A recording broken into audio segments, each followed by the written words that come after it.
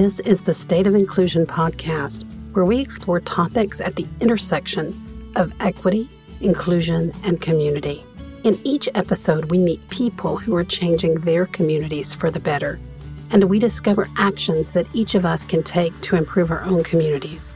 I'm Amy Sanders. Welcome. Hi, this is Amy Sanders. And I'm Emma Winiski. We'd like to thank you for joining us for another episode in the series, The Practice of Building a More Inclusive Community. In this episode, Amy and I are going to dig a little deeper into the practice we call groundwork. So first, let's take stock of what we've covered so far in the series. The first practice we covered was the practice of self-work. The practice of self-work is all about preparing ourselves for our personal journey toward equity and inclusion. In that episode, we talked about the concepts of waking up, listening up, opening up, speaking up, and finally, stepping up. In our last practice episode, we shared information about the practice we call program work. There, we learned about communities that have established a team or a program to pursue a collection of projects, actions, and initiatives meant to bring about a specific result in their community. Maybe it was to improve education equity, improve economic mobility, eliminate health disparities, or even strengthen resilience. We gave some general program management tips and techniques, what we call Program Management 101. We also talked about some of the unique and challenging aspects of equity and inclusion programs. So today, we're going to talk about the practice of groundwork. Amy, why don't you kick off this episode with an explanation of what we mean when we talk about groundwork? Sure, Emma. So it's probably pretty obvious, even to the casual listener, that building a more inclusive and equitable community doesn't just come from having a group of people who've done a great job on their own self-work. It doesn't even come from a community executing a program of change actions and initiatives, no matter how well-run and organized that program might be. Those things are necessary, but this work of building a more inclusive and equitable community requires a whole lot more than that. Real and lasting community change is about very broad community engagement and with some level of commitment and change that happens across the whole community, even something like a shift in community culture. And I think we all know that doesn't just happen. It has to be cultivated. And we do this through what we call the practice of groundwork. It's all about reaching across the community and preparing the community soil for the seeds of equity and inclusion to germinate, take root, and to grow. And this means progress in areas kind of like individual learning, but also community learning. It's about motivating more people to move forward with you and be part of the change in your community. To make that happen, we've got to move pretty far beyond the facts and numbers. We have to be able to reach out and touch the hearts of people all across the community. It also means building, or in some cases rebuilding, the kind of relationships and community trust that we've found is so necessary for this work of equity and inclusion. And that likely means acknowledging and even helping the community to heal from past hurts and traumas. In our discussion today, we're going to share some of the ways we've seen this come to life in communities that we've talked to all across the country. So you might ask me, so how do you know if your groundwork practice is making a difference? And I think we can tell that our groundwork practice is going well when we have increased the breadth of both individual and collective engagement, commitment, and ownership in this work of equity and inclusion. I think it's interesting that so many of the podcast interviews have touched on or were directly related to this practice of groundwork. It reminds me that there are so many different ways that you can develop and advance this practice in your own community. Again, I also really like the word practice when applied to the concept of groundwork. It really is a practice and one that will resonate, deepen, and expand as a community moves forward. So for today's discussion, we'd like to introduce three main pillars for our practice of groundwork. We're going to cover each one of these in more detail, but let me put them out here first. So first of all, we have community learning. Second, preparing hearts. And the last pillar, shifting community culture. Right. So, Emma, in addition to the three pillars that you've just mentioned, community learning, preparing hearts, and shifting culture, I'm also going to talk a little bit at the end about the concept of emergence and how that applies across this practice of groundwork. So, Emma, maybe our listeners are thinking to themselves, wow, this practice of groundwork sounds big and complex and challenging. And from everything we've seen and heard in our interviews and our research, they'd be right. It is.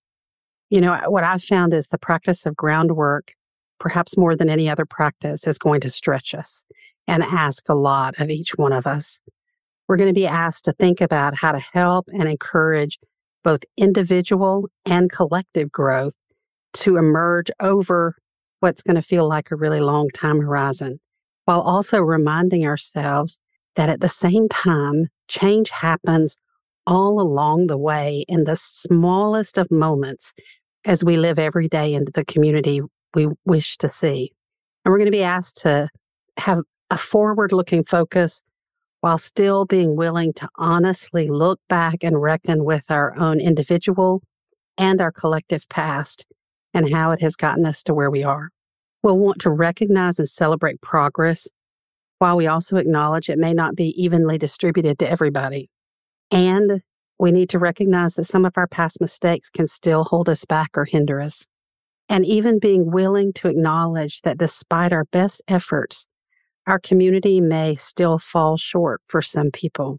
And that means that as we're working to co-create an equitable and inclusive community that lifts everybody, we have to be willing to acknowledge that trauma and healing may still be ongoing for so many. Because this work is big, broad, and reaches all parts of the community, it reminds us of how important it is for us to remember our discussions of asset-based community development as a way for approaching this practice of groundwork. This isn't a task for a few people or even one organization. The more people engaged in this and the broader the commitment, the better. That's why in this particular practice, we want to focus on the asset-based approach Diyamon Harja shared with us in his interview. We recommend looking across the community to find out who is already doing this work or who's ready to stand as active partners. In most communities, there is a lot of need and opportunity in the practice of groundwork. Still, it is so important to prepare the community soil for this work of equity and inclusion. Yeah, the interview with Diyamon's a great example, Emma. And I wanted to mention here that we've developed a template, maybe a simple kind of an approach for mapping out within a community those organizations and people already involved in this work. So, for example, when I did a rough draft of this map in my own hometown of Greenville, I was able to pretty quickly identify over 30 organizations that are already doing some type of groundwork in my community or who had demonstrated a willingness to partner on the work of equity and inclusion. And I wouldn't suggest you do this by yourself, but even by myself, I was able to identify about 30 organizations. And it included everybody from the Racial Equity and Economic Mobility team that's part of our United Way. And if you've been listening for a while, you may remember that we interviewed Reverend Stacy Mills, who's the director of that initiative. It also included folks like the Interfaith Justice Coalition, that we also interviewed that team. But it also included our Fine Arts Center, who has screened films and hosted events for the community, and even a newer nonprofit organization working on Juneteenth celebrations, like the one we just had, and even a local foundation who has aligned most all of their funding and their work around equity, inclusion, and social justice. And I have to say that seeing that on the page instantly transformed my thinking. I stopped thinking about just the problems and the gaps or what my community was missing. And I even stopped feeling quite so overwhelmed and instead found that I had a feeling of, as Diyamon talked about, abundance and gratitude for the community around me. It was really quite energizing and reminded me that my community was full of so much potential and people and organizations of good intent. It reminded me to recognize and reach out to kindred spirits in the community. We all know this work is going to be long and challenging. We're going to need to support and lift each other up as we move our communities forward. Yeah, and if I can jump in here, this practice of groundwork also requires us to get proximate to one another. This doesn't happen over Zoom or from a distance. It happens up close. Emma, you are so right. John Letterock and his daughter, Angela Jill Letterock, in their book, When Blood and Bones Cry Out, they talk about healing and reconciliation, and they work on healing and reconciliation at a global level in some of the world's most difficult conflict zones. And they say healing initiates in shared collective spaces that permit proximity of voices and interactions. In the next part of this episode, we're going to delve more deeply into each of the 3 pillars that we've identified are part of groundwork.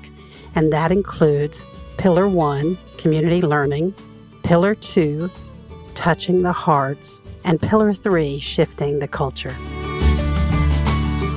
So, Emma, let's talk about the first pillar that we mentioned, community learning. Would you like to kick us off with that one? Sure thing. So when we think about community learning, it really happens across at least 4 different domains. The first domain is in the individual learning domain. So here we're thinking about individuals in the community and how we might help each of them to advance in their personal learning and community awareness, making learning opportunities available, creating safe spaces for learning, things like that. The second is the interpersonal learning domain. That's where we build and develop the collective skills and muscle required for more inclusive interactions with our neighbors. This includes learning the ability for constructive and inclusive collaboration, empathic listening, conflict resolution, holding space for difficult conversations, and more. The third is in the systems learning domain. So understanding how our systems are working and how they are creating and continuing inequities. Learning how to articulate, visualize, and share our understandings of these systems, and also understanding our own role and place within these systems is important for this domain. Even identifying and learning where power is held and where potential levers of change might exist is included in this. And the fourth domain is transformational learning. So this is about building the skills and knowledge necessary to model and facilitate the change we wish to see in our community. It might include things like learning to share power, as well as mastering skills and processes for co-creation and learning how to shift community culture. As an example, when I think about the individual learning domain, Amy, I think about the spotlight that you put in a recent newsletter. You talked about creating aha moments of learning and how sticky these moments can be. In this domain of individual learning, we're trying to create more equity and inclusion-related aha moments for individuals across the community. In your spotlight, your story was about a personal work experience from some years ago, which also reminds us that employers in our communities can be great partners in this work, especially in the area of learning. Many of them have been at the work of DEI for years and regularly create learning experiences for their employees, who are, by the way, also some of our neighbors. Yeah, Emma, thanks for mentioning that example. And it's a good example, too, about always thinking about who we can have as partners in this work and who is already on this path ahead of us. And so let's keep on going with some more examples. You know, when I think about interpersonal learning domain, I kind of think back on our discussion with Davlin Hill. You may remember our discussion with her from Speaking Down Barriers. The mission of their nonprofit is all about enabling rich community conversations and group learning experiences. For them, it's taken a lot of different shapes, from an all-day intensive training experience. I think you and I, Emma, both have attended one of those. And they also have created opportunities for community conversations. And they've done that around things like potluck suppers, book clubs, and short facilitated group education sessions. They use professional facilitators, but I also found it really interesting that they use community members as peer mentors and guides that they bring into these workshops. And some of their sessions, such as the intensive training, they even include elements where we share our own personal stories as part of that learning experience. And then you probably remember the Community Building Initiative in Charlotte also works in this same area and of interpersonal learning. In my interview with Janine Bryant, she told us about their what they call equity impact circles, where participants get together in small groups from the community and they learn to exchange perspectives, ask questions, and articulate ideas. And they do this over several weeks in different sessions. They support, the community building initiative supports people to learn and use a common equity vocabulary. They help them develop an equity lens to analyze community issues, and they guide them towards action. Janine also shared about the leadership development training that they have to equip leaders across their community, and we have something similar to that in Greenville. So those are just a couple of examples. There are lots of ways to facilitate interpersonal learning. And if you don't mind, Emma, I'm going to keep going. I've got some other examples in my head. I want to take the topic of systems learning as well. When I think about the domain of systems learning, the first thing I think about is how do we see ourselves in the systems that exist in our community? And how do we break down assumptions about others in our community and about those systems? For example, when we talked with Vicki Meath of Just Economics in Western North Carolina, she talked about facilitating community learning through hosting poverty simulations. That was one of the ways they did it. Lots of communities use simulations as a path to systems learning. I've personally participated in our local poverty simulation with 2 different community teams. And, sometimes we can have a really hard time seeing and relating to our neighbors' lived experiences when it's not like our lived experience. The stereotypes and the social messaging that we absorb can be so strong that we just can't find a way to suspend judgment and cynicism enough to understand and recognize the challenges our neighbors face. We simply just don't understand how the barriers that they face, their scarcity and daily struggles would alter even our own decision-making and priorities. And one way to achieve a deeper level of understanding and awareness is through participating in these kinds of simulations. And through these simulation experiences, we just have a tiny moment to better empathize with our neighbors, to better understand the systems that are at work within our community, and a chance to move beyond stereotypes. These kinds of sessions also typically include at the end a group debriefing where the participants talk about and learn from one another's perspectives and experiences, and that helps broaden and deepen the experience for everybody.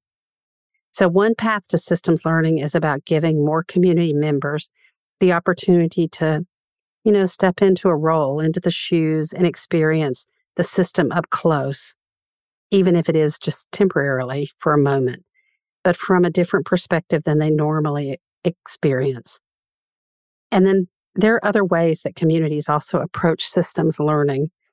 I'm currently studying with a team at the Systems Sanctuary about techniques and methods that they use in communities all across the U.S. and even internationally to help community groups better understand, analyze, and diagnose the systems that are at work in their communities and begin to consider what kind of interventions they might use to improve the system outcomes for everybody.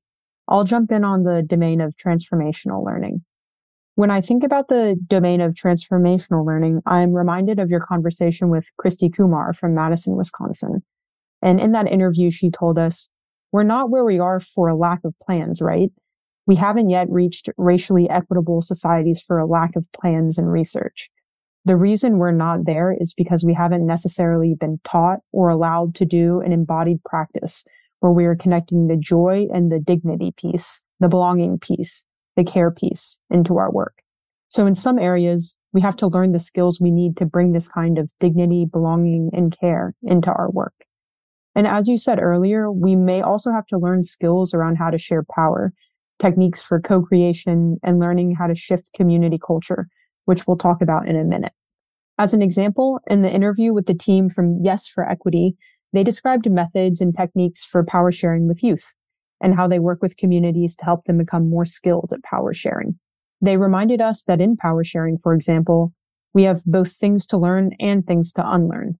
So now that we've talked a little bit about the 4 community learning domains, which are, again, individual learning, interpersonal learning, systems learning, and transformational learning, I think that for any community, a good place to start on this work is with inquiry and deep reflection that helps us to consider what our community might need in terms of learning.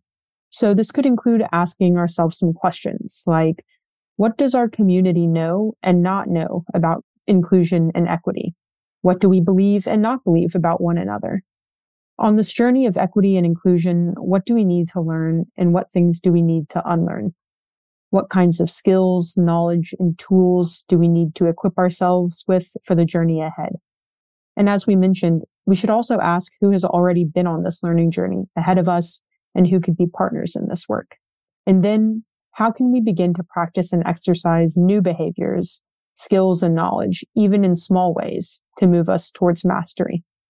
Emma, those are really good questions for anybody in a community to consider as they think about this practice of groundwork. So we could talk about this pillar of community learning all day long.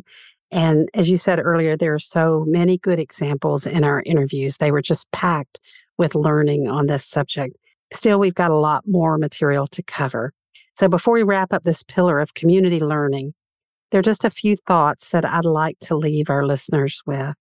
First, I know this is obvious, but I just want to say learning does not equal change.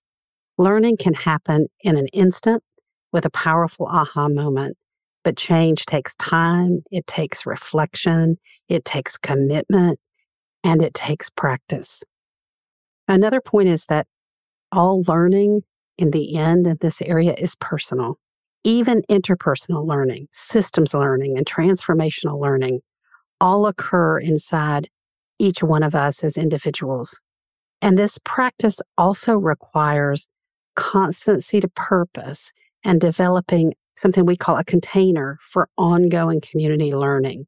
To show you what I mean, in Madison, Wisconsin, the YWCA there has held a racial justice summit for their community each year for 21 years.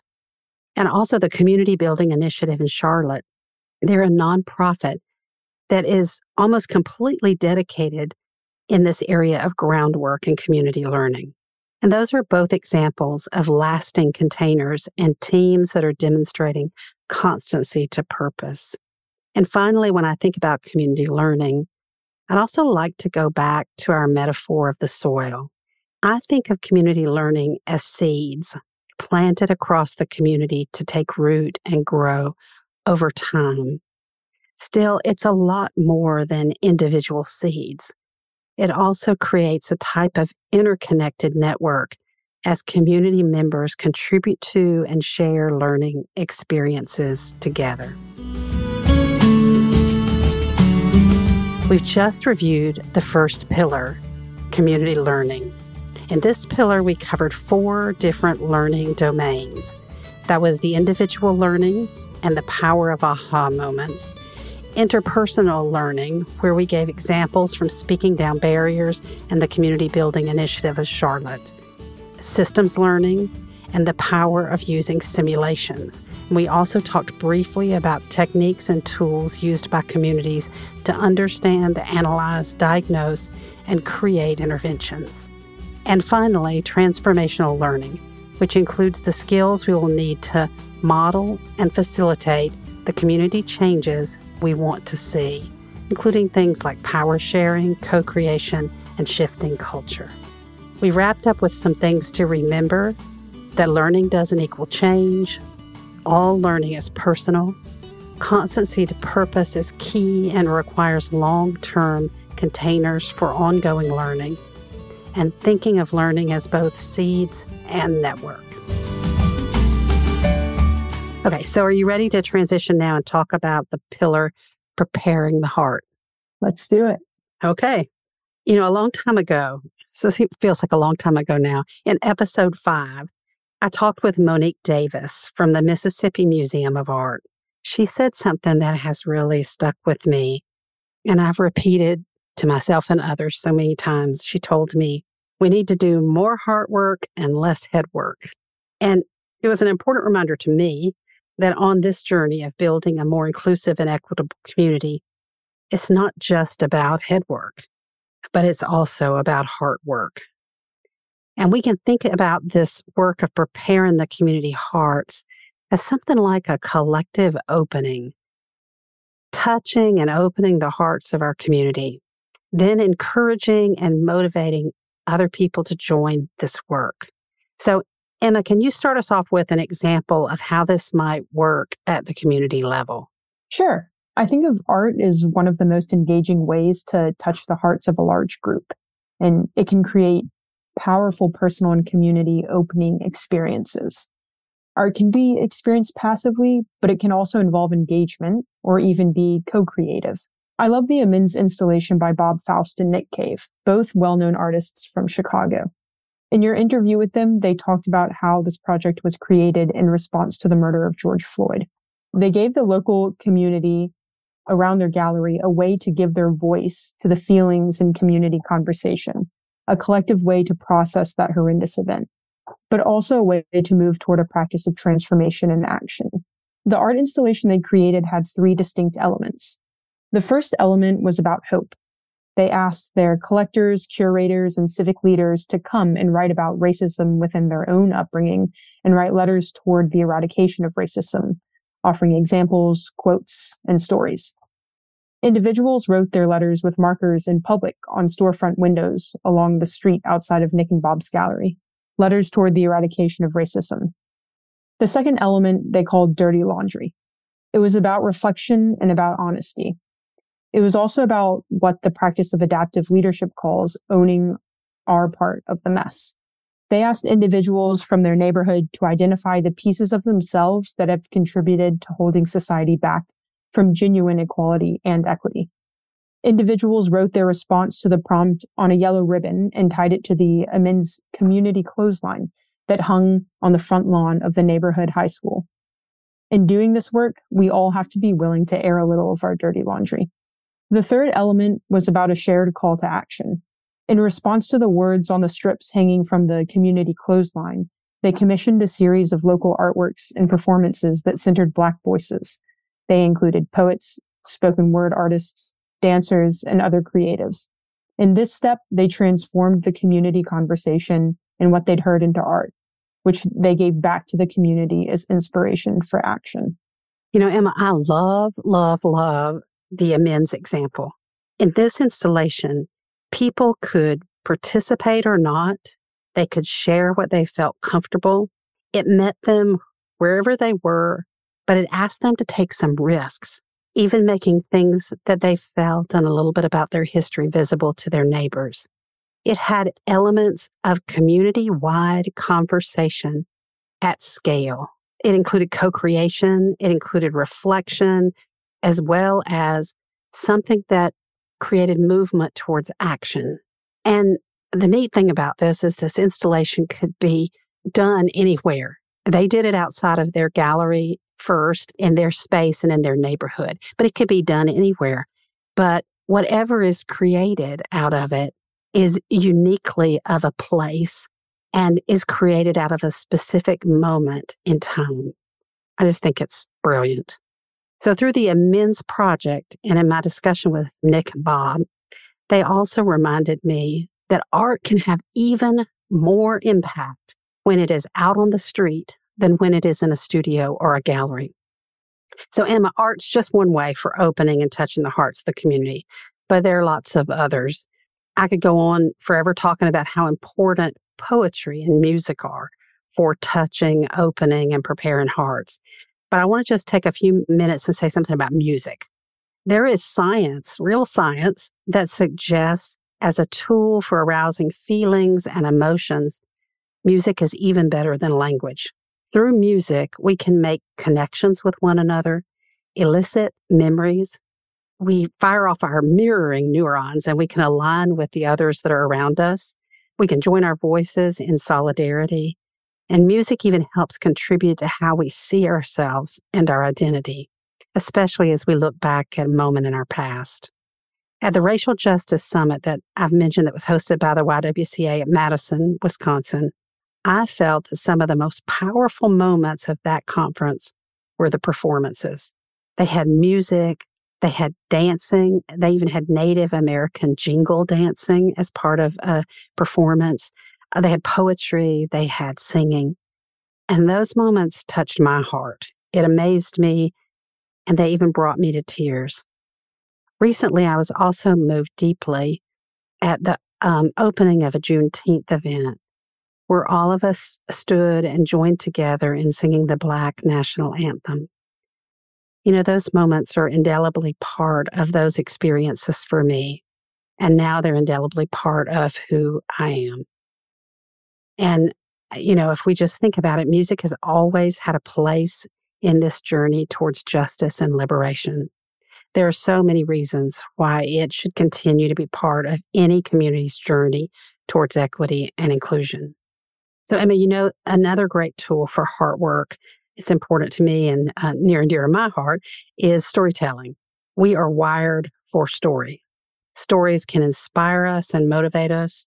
They can help us make meaning out of the world around us. Stories can even be used to build or rebuild a community's identity. And stories can also be a way to revisit and reframe the past along our journey of collective healing. Stories are a way to build empathy, to acknowledge, and for a moment to see through the eyes of another. Lisa Cron, in her book, Story or Die, reminds us that we don't turn to story to escape reality. We turn to story to navigate reality. And all of that reminds me of my interview with Patrice O'Neill from the nonprofit Not in Our Town. Patrice is a filmmaker and a storyteller. In her film, Not in Our Town, she tells us the story of Billings, Montana, and how the community of Billings, the individuals across that community, joined together and stood up against anti-Semitic hate and aggressions that were happening in their own community. Her film showed how a community can choose to respond to negative events and can also then own its own story. The work that Patrice has done to share this film in communities all across the country has inspired a lot of other communities. And then it also led her to create a national network of anti-bullying programs. You haven't mentioned this yet, but I think that part of community heart work can also be about healing. There are many communities that make collective actions in the domain of remembering and honoring part of a larger community healing journey. I think of the work of the National Memorial for Peace and Justice.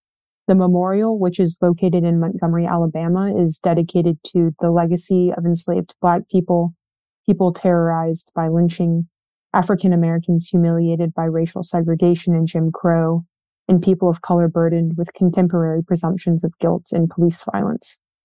And one of the memorial's most unique and impactful aspects is its ongoing collaboration with local communities across the country to host conversations, erect historical markers, organize soil collection ceremonies, and hold essay contests for local high school students.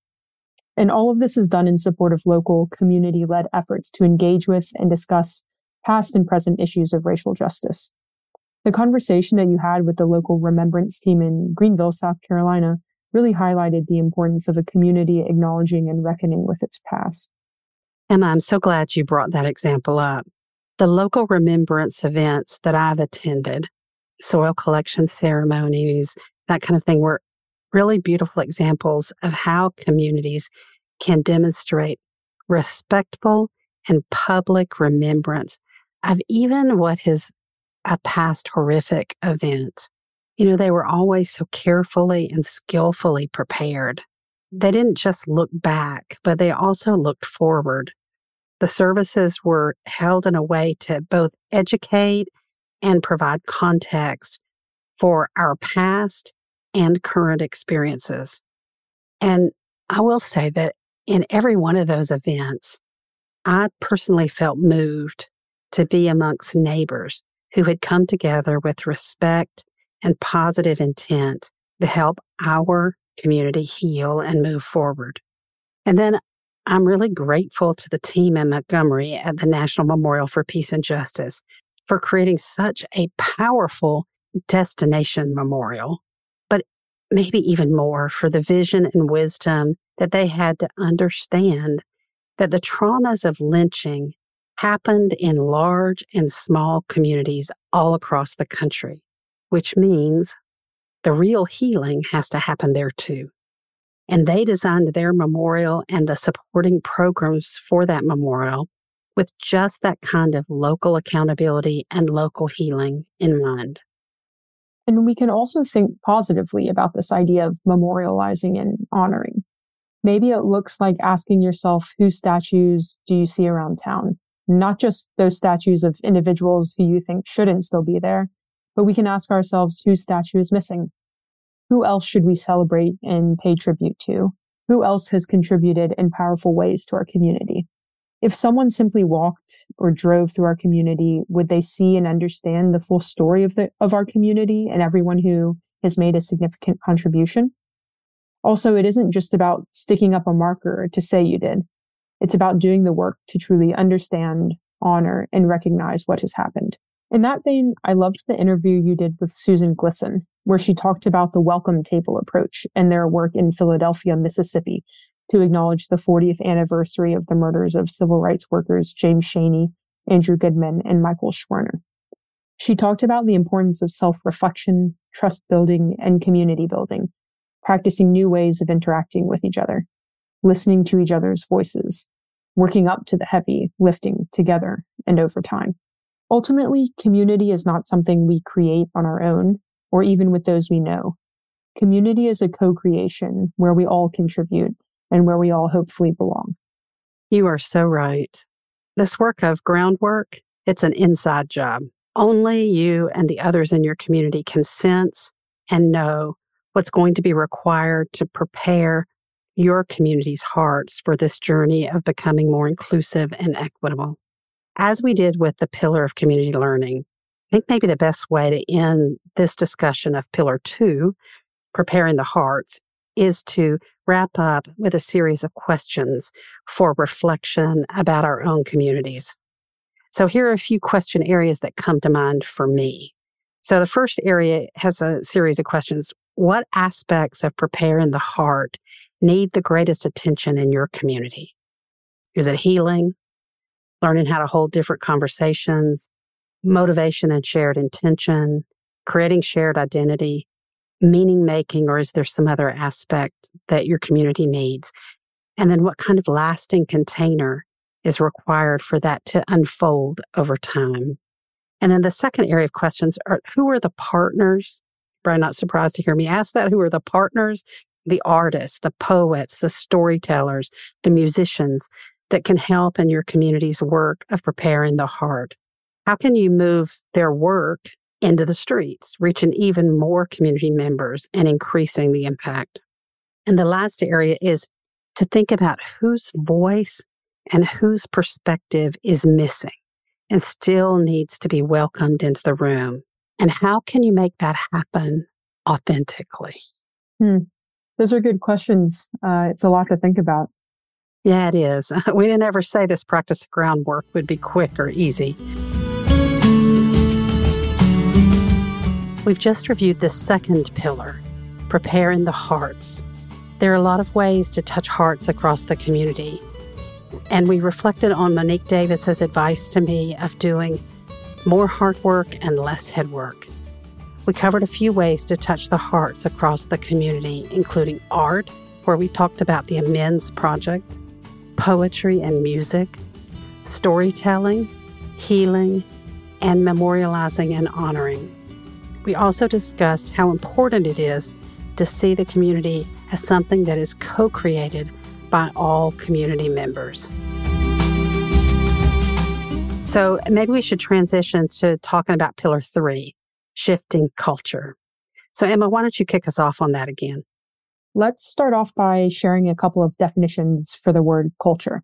In Making Waves, a guide to cultural strategy, the culture group defines culture in 2 different ways. So the first is the prevailing beliefs, values, and customs of a group's way of life. And the second is culture is a set of practices that contain, transmit, or express ideas, values, habits, and behaviors between individuals and groups. So if we consider these 2 different definitions together, I think we can define culture as both the agent of change and the object of change. And we'll want to keep that in mind as we dig into this pillar. So those are a couple of great definitions. I really especially like the notion that they specifically call out values and beliefs. And thinking about shifting culture is, for most of us, is a daunting notion. And at State of Inclusion, we certainly don't pretend to have all the answers, but Emma and I are going to share some thoughts on this. So our main question is, how do we influence culture within and across a community to move towards equity and inclusion? That's what we're talking about here. And there's a group of practitioners and leaders working in the field of cultural strategy that suggest stories and narratives can play a big role. They suggest that stories and narratives can change how people perceive themselves and their role in the world.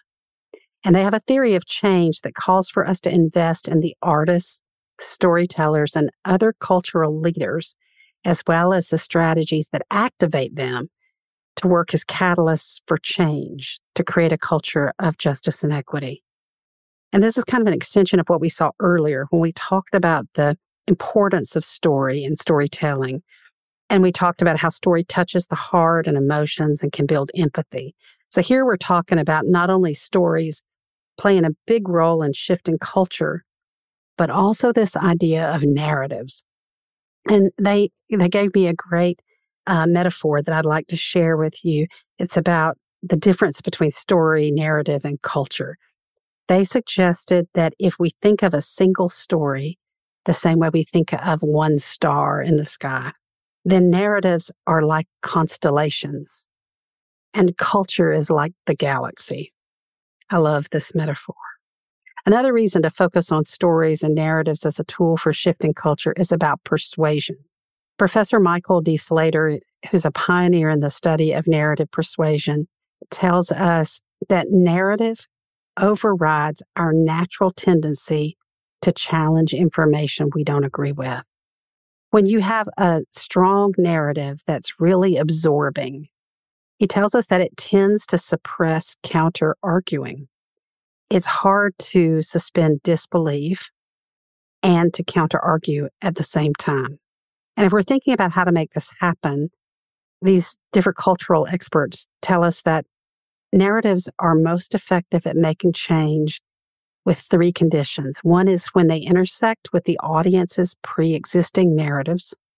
The second is when they create a basis for stories that can be authentically told by the people who are seeking change. In that second example, the storytellers themselves matter.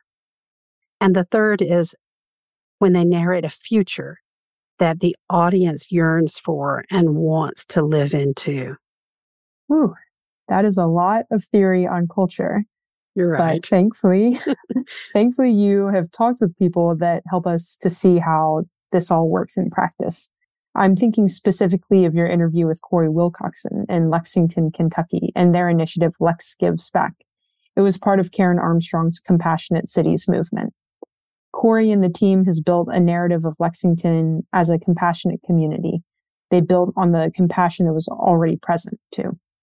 And they created a citywide event, a call to action of sorts. And then through using stories of individual moments of compassion, they wove a narrative of the city as a compassionate one, which was in fact a future that many in their community wanted to be a part of. You know, I think that's a great example of how stories, narrative, and community identity can work. There's another aspect of shifting culture that I feel like we need to talk about, and that's this idea of social capital. Emma, could maybe you give us a quick primer on social capital to kind of put us all on the same footing? Sure thing. So we're going to talk about two types of social capital. One is all about the nature and quality of relationships between people and networks.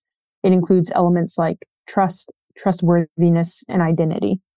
And the other is what is called cognitive social capital. And that's about what we were just discussing, building shared narratives, understandings, shared values, attitudes, beliefs, goals, and vision. When most people talk about social capital, they're often talking about relational social capital, and they talk about three concepts. So bridging, which includes opportunities to reach across and engage with individuals and groups that you may not typically have exposure to. Bonding social capital, which is the idea that you are able to build relationships across groups and across differences. And linking social capital, And this is about building structures and relationships across groups where you're integrally linked with others around shared interests and outcomes. I'm also going to throw in the idea of belonging. John A. Powell from the Othering and Belonging Institute talks about belonging is more than joining a club. It's about co-creating and co-owning structures to belong. He also says that belonging is not just how we treat each other. Belonging is how do we actually organize our economy, our structures, our schools, our faiths, so that everyone belongs, and recognizing we still have differences. So let's talk about what this looks like in action. I'll jump in here. When I think about bridging and bonding, I think about our local Hispanic Alliance and their annual La Fiesta, which celebrates how the diverse local Hispanic cultures contribute to the vibrancy and prosperity of our hometown. But I want to say it just isn't just about events. This goes beyond that. It's about mentorship, about tutoring, about teaching English and creating personal relationships. And another great example for me about social capital was a performance of the San Francisco Gay Men's Chorus, which was sponsored by and held at, wait for it, our local First Baptist Church. It was a great example of bridging. It was challenging and thought-provoking. We had drag queen performances in the Baptist church, but also it was powerful and beautiful, with personal stories that broke down barriers and evaporated stigma. Honestly, it created opportunity for both bridging and bonding. And the key is to find ways to break down our natural instinct to other people. When we no longer see someone else as other, we can then move to richer and deeper experiences of bonding and linking, and ultimately to what you talked about, Emma, belonging. Again, it isn't about a single event. It's about circling, repeating, going deeper and deeper, and going further over time. It's a practice. It's about irrigating the community with these ideas. Think of your community soil and the process of irrigating that soil and changing it from a dry, cracked, parched desert to a fertile and rich area where growth can happen in every corner. There are so many small steps that we can all take, whether it's around including others in our church community, teamwork and co-creation as parents, maybe around the education of our children, which is important to everybody, or working together in something as simple as a sports booster club program. All of these opportunities to create bridges, linking and bonding opportunities with other individuals in the community that we otherwise could think of as others is progress on both a community and a personal scale. Right. And the key here is for it to be on an equal footing as peers and reciprocal where possible, and never transactional, extractive, or exploitative. If this looks like or smells like doing for someone or saving someone, then you're not really bridging, bonding, and linking as we're talking about here. Emma, you are so right. Thanks for the reminder about the risk of going into the savior complex and how the notion of bridging, bonding, and linking are connections on a personal level as equals and peers. It doesn't work otherwise. There's another thought that I'd like to put out there. I recently worked on a post covering some reading that I've been doing on how complex social change works. And the main reference for that post is a book called Change, How to Make Big Things Happen by Damon Centola, and the research he has been doing around the study of networks. And I have got to admit that his work really changed how I think of social change.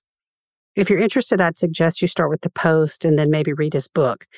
His research shows that complex change across social networks does not happen through things like influencers and viral posts or videos. He tells us that those are tools for simple change, for information sharing. He calls the kinds of connections that influencers have, they have a lot of connections, but he calls them narrow bridges with weak ties. And they're useful in a lot of cases, sharing information, putting something out there, but they're not helpful in complex change. Complex change something like changing beliefs or changing our communities. That requires entirely different approaches. That requires something he calls wide bridges and strong ties.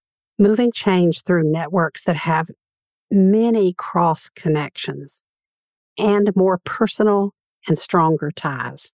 And this is way too big of a discussion for this episode, but it still gives us an idea of an approach, another way, some more tools to think about how we can shift community culture. This pillar of shifting culture is one of the most challenging aspects of our groundwork practice. And, hopefully we've piqued your interest and offered some ways to think about what might be required to shift the culture of your community and maybe even where you could start. And as with the other pillars, let's wrap up with some questions to ponder about our community. So the first area is, what is your honest assessment of the culture of your community today? How does your community talk about itself?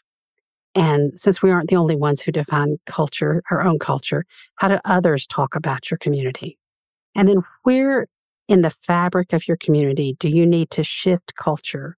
Or what aspirational elements of culture do you want to live into?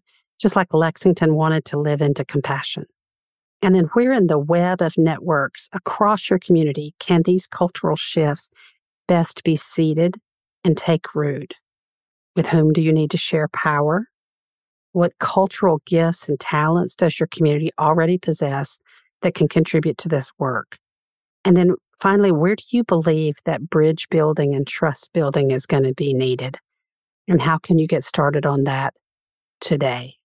Every day our communities reinforce their existing cultures and build towards a new emerging culture. As we wade into these cultural waters that flow throughout our community, we may have the opportunity to influence the flow. Still, we've got to keep in mind that culture emerges from the beliefs and actions of the whole community.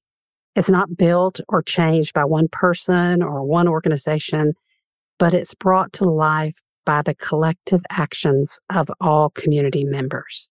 Still, cultural change begins, as most change does, through changes of individuals and small groups. And as Damon Centola tells us, that is often on the periphery that we begin to shift and change the whole. And I'm going to share another quote by John Paul Lederach. He's so wise.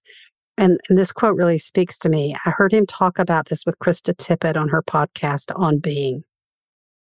He said, when it comes to cultural change, we excessively fixate on the critical mass and underestimate the catalytic quality of the improbable few. He called them the critical yeast, these small, unlikely combinations of persistent people and partnerships committed to a new quality of relationship that dwell before and behind every instance of social change that truly shifts what is possible and transformative across generations. Critical yeast. I love that idea. We can ask ourselves, are we part of the critical yeast within our community? We've just reviewed the third pillar, shifting the culture. This pillar had a lot of theory as we started with the definitions of culture. Then we talked about stories, narratives, and culture through a metaphor of stars, constellations, and galaxies. We learned that narratives are most effective when they intersect with the audience's pre-existing narratives, are told by an authentic storyteller, and narrate a future that the audience yearns for. Emma described two types of social capital, relational and cognitive. And then we focused on relational for our examples as we touched on concepts of bridging, bonding, linking, and belonging. Then we concluded with a very brief introduction to the science of complex social change across networks, where social scientists tell us that for complex changes, we should focus on wide bridges and strong ties, and that sometimes complex change best starts from the periphery. And that led us to talk about John Paul Lederach's concept of critical yeast and the catalytic quality of the improbable few. All this discussion leads me to wrap up with a few thoughts about emergence. Margaret Wheatley of the Berkana Institute and Adrienne Maree Brown are such great writers on this subject of emergence. So if you're interested in this, you should really read some of their books. These points that I'm going to make here come almost exclusively from their work. And in their work, they ask us to think about a few critical elements. Margaret Wheatley tells us we each create our own worlds by what we choose to notice. And Adrienne Maree Brown talks about fractals and reminds us that what we practice at the small scale sets the patterns for the whole system. And these ladies also tell us that systems are relationships that we observe as structures, but we can't really ever capture their complex, co-evolving, and transcending relationships.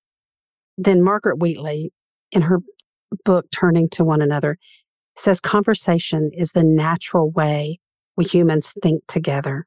Change begins when a community of people discovers that they share a concern. And then she says there's no power equal to a community discovering what it cares about, and that real change begins with the simple act of people talking about what they care about. And for any of the control-minded people in the room like me, it never hurts to also remind ourselves that living systems can only be disturbed. They can never be directed.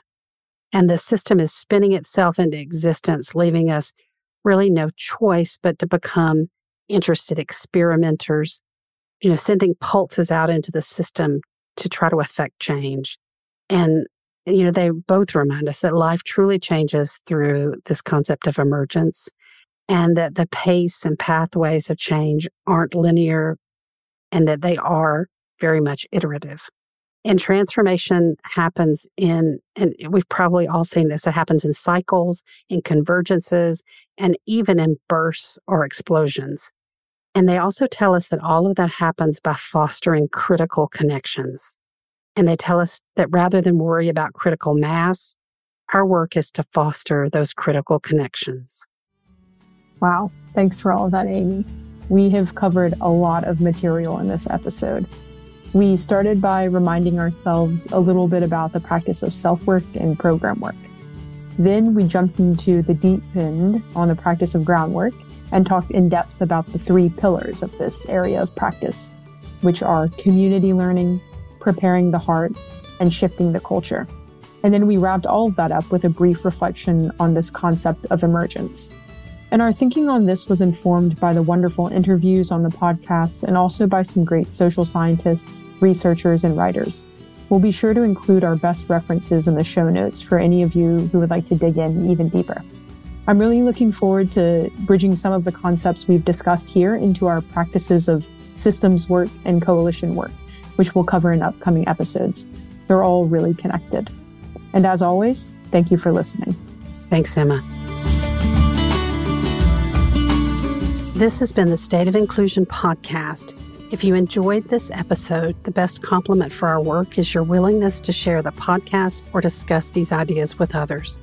If you'd like to hear more about the practice of building an inclusive and equitable community, head over to theinclusivecommunity.com and sign up for our newsletter. Also, feel free to leave us a review or reach out. We'd love to hear from you. Thanks so much for listening, and join us again next time.